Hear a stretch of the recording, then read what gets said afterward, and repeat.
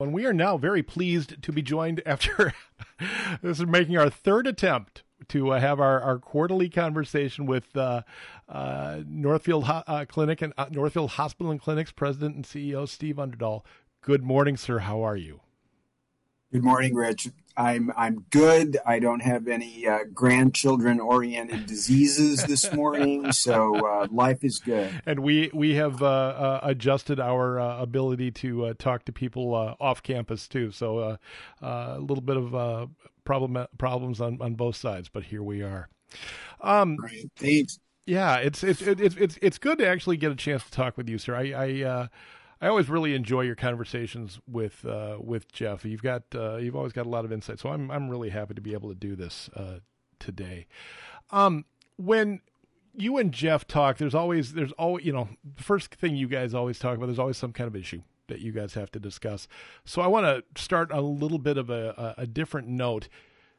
Very clearly, NHNC has had some challenges this year, but can you tell me what's been going right for NHNC this year?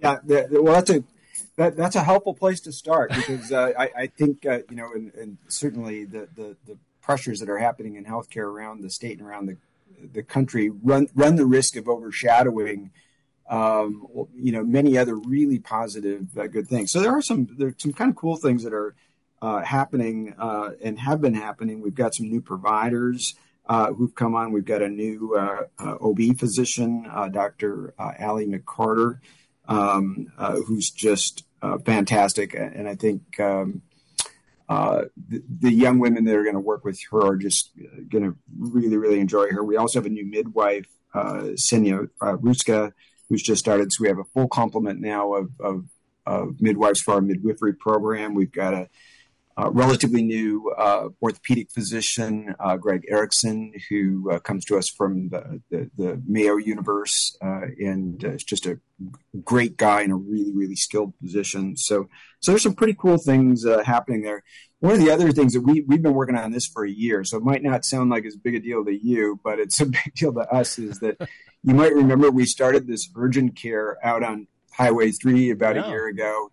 And we're kind of the dog that caught the fire truck, and we've been trying to, get enough staff to have, a broader spectrum of hours there. And so we're at a point now, starting this week, where we are able to be open 7 days a week and have more expanded hours. So that's fantastic. Monday through, yeah. I mean, I went there as a patient last year for, kind of the crud that was going around and just visited with people at, my fellow patients in the lobby and almost to a person, people said, this is really, when you're sick today, it's great to have a resource like this. So, but Monday through Friday now will be open 8:30 to 7:30, and then Saturday and Sunday, 8:30 in the morning to 3:30 in the afternoon. I have been a guy that's kind of cool. I've been a guy that has made great use over the years of that particular clinic before you guys took it over. And when it closed, it was, it was pandemic time. But when it closed, there was a hole in what the community needed as far as healthcare went. I was so happy to see you guys take it over and reopen it. That's a great service to the community, if nothing else. Yeah, and it speaks to, I think, how busy people, busy families, have to try to manage their healthcare today. I mean, there are things that you can make an appointment for 2 Thursdays from now, but if you wake up sick today or your kid's sick today, right. You really need a more immediate resource. When your 8-year-old daughter is in just complete tears because her ear hurts so badly, you have to have a place like that urgent care clinic to go. And I'm just glad to see it's back. And now you're expanding everything. That's fantastic. Yeah, great. So some cool things happening there. The only other thing that I was going to mention under sort of the cool stuff happening is that we're continuing to grow our footprint relative to the wound care program that we started a couple of years ago. This has been really well received, and as I've talked to Jeff about in the past, the folks that are being helped with this wound care program, many of them have suffered with wounds that either haven't healed at all or been troubling for, months and sometimes years. So we're continuing to grow that program as well. Your results coming from that clinic have been, I just hearing, reading some of the stats from it. I mean, I don't want to say surprising because you've got good people there, but man, there's some miraculous stuff happening there. Yeah, it really is. I mean, we don't use the cure word very often in healthcare, just because most things are a little more stratified than that. But there are people who have been suffering with these things that just get completely better, and some don't get completely better, but they get substantially better, and so it's a very reinforcing part of the practice, because you get to work with people whose lives are better at the end. Right. Okay. So that's the good news. The not so good news. I don't think we've been able to talk to you since NHC announced that the Lonsdale Clinic is going to be closing. Right. And so, as you might remember from previous conversations where Jeff and I have talked a little bit about what the financial challenges are, is that we have about a $7 to $10 million delta that we identified of expenses that we needed to be able to find. How do we reduce the expenses of the organization in a material way? And the good news is we'll be able to do this. The bad news is you can't reduce that level of expense without reducing things. You can't do it around the edges. So our clinic in Lonsdale will be closing, and if there's a silver lining here is that the physician who's the main physician that works there will be moving to our Lakeville clinic. Patients will really have the opportunity to transfer their care either to Lakeville or to Northfield or to Faribault. So the warm handoff from one of our clinic locations to another one, hopefully from a patient standpoint, goes pretty smoothly for folks. Now, certainly there may be, some folks that, what worked for them was the fact that it was in Lonsdale. But I think for a great many people, they'll be able to keep the continuity of having the physician that or other provider that they want to work for and stay within our system, just in a different building. Sure, it's a few extra miles, but it's not like you're asking them to go to Brooklyn Park to go see their doctor. Right. So after this happens, does that sort of right the ship for you, or what's next?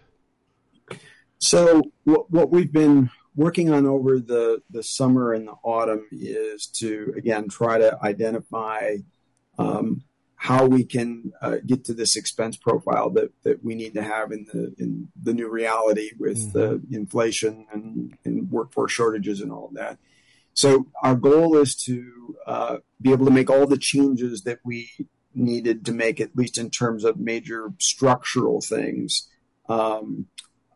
this year, and we're trying to be a little bit sensitive to just the change trauma that happens within organizations. That this stuff, as you might imagine, makes people nervous, and so you don't want to just do it one drop at a time forever and ever. So we're trying to really compress this activity and wrap most of it up here before the end of the year. We don't anticipate closing any more clinics. We're not, we may have some other services that we need to continue to evaluate, but major programs and things like that, I think we are kind of getting close to, where we'll be when we get done with this effort. Can I ask you about the decision to end hospice service as well? Yes.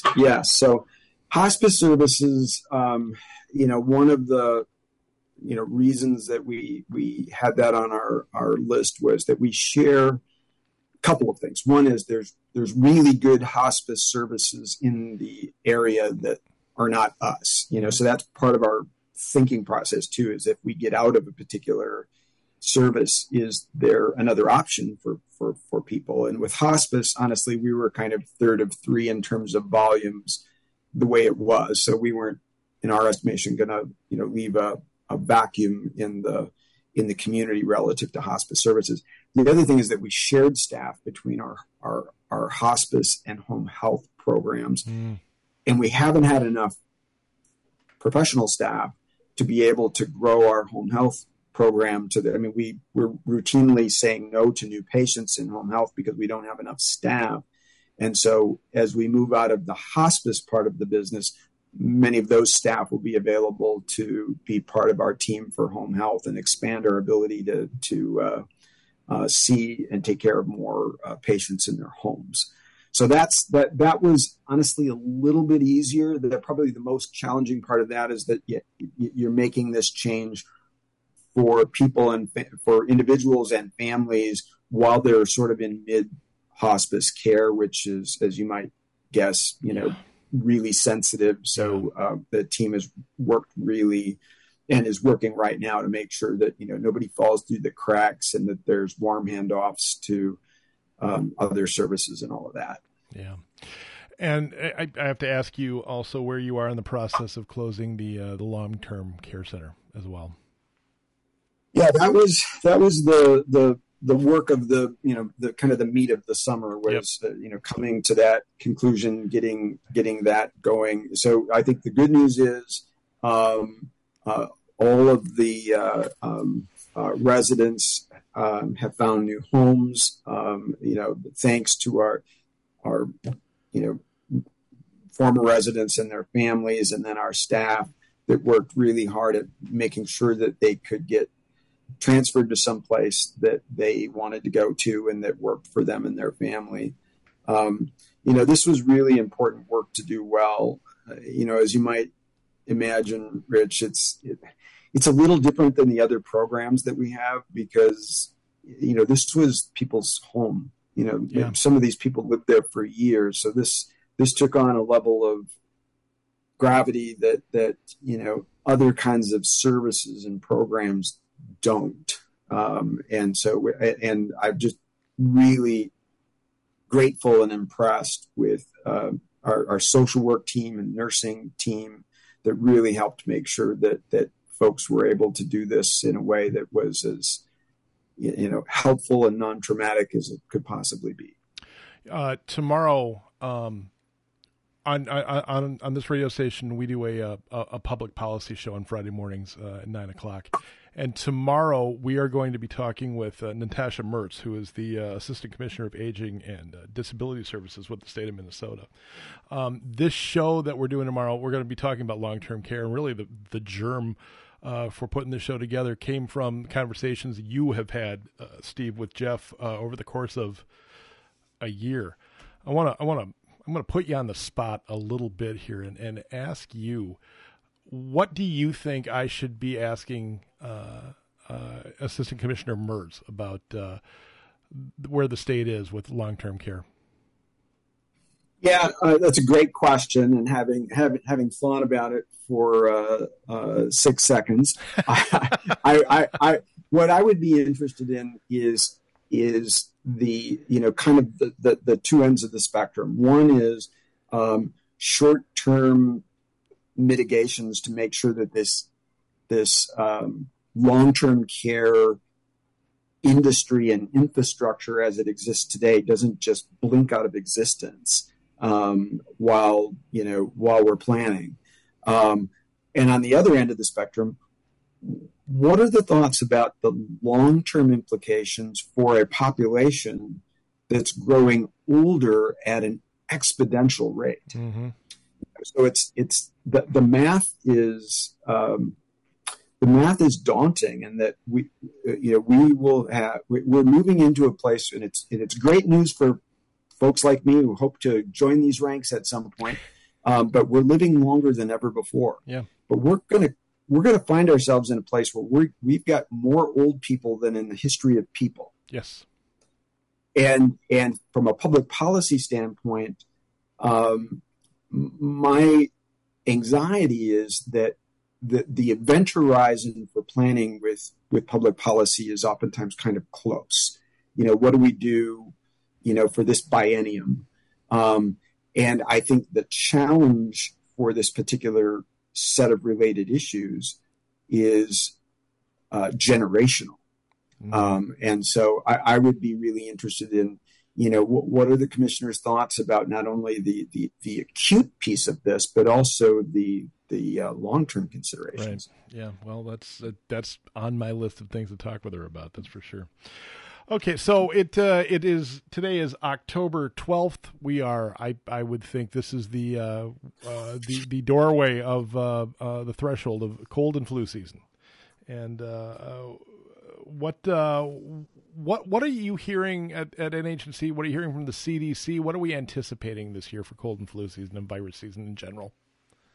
Yeah, I think it's just locally, what we're starting to see is more upper respiratory disease is starting to hit the hospital a little bit, and we're not overwhelmed by it. But we went for months, for instance, without any COVID patients in the hospital. Mm-hmm. We've had COVID patients in the hospital every day now for the last couple of weeks. Not a ton. 1, 2, 3 at a time. I think, we were also there for a while seeing patients in the hospital with COVID that were kind of had COVID and were in the hospital, weren't necessarily in the hospital because they had COVID. Right. That's starting to change a little bit too, where we're getting older, more fragile people who have COVID, and their upper respiratory illness is part of what's contributing to their hospitalization.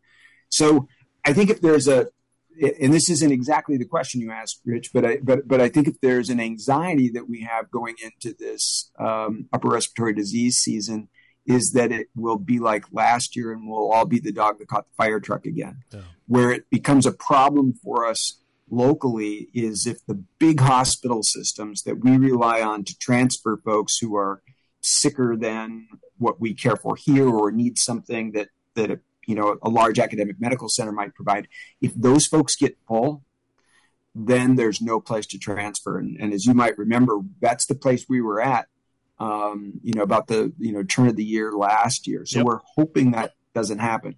We do have COVID vaccine that's come in now. So people can get their flu shots. They can get their COVID shots. If you want a COVID shot as an example, you can call the clinic and they'll arrange it. Typically, we have sort of COVID shot days because we still have vaccine you have to thaw out, so it's not as easy to do just, to get it while you're sitting there if you just happen to be there. But flu shots and COVID shots, and I think, as you've undoubtedly read, I think it's likely that we're going to continue to see COVID vaccinations start to feel a little bit more like seasonal flu, and that it'll be part of, kind of the rhythm that we all get into. I do think, we talked about this ad nauseum during the COVID crisis, but one of the really sad unintended consequences of the pandemic is that in many cases, the number of people who are interested in being vaccinated, not just for COVID, but for flu and for other things, has actually gone down. And that this whole, a discussion around the efficacy and safety and in some cases, even, conspiratorial thinking around vaccines, we actually lost ground during the pandemic, and that has the potential to be a contributing factor, in my view, to just sort of public health and public sickness. Is there? I mean, I'm asking you to fix one of the great problems of the world, but how does NHC combat that attitude? So I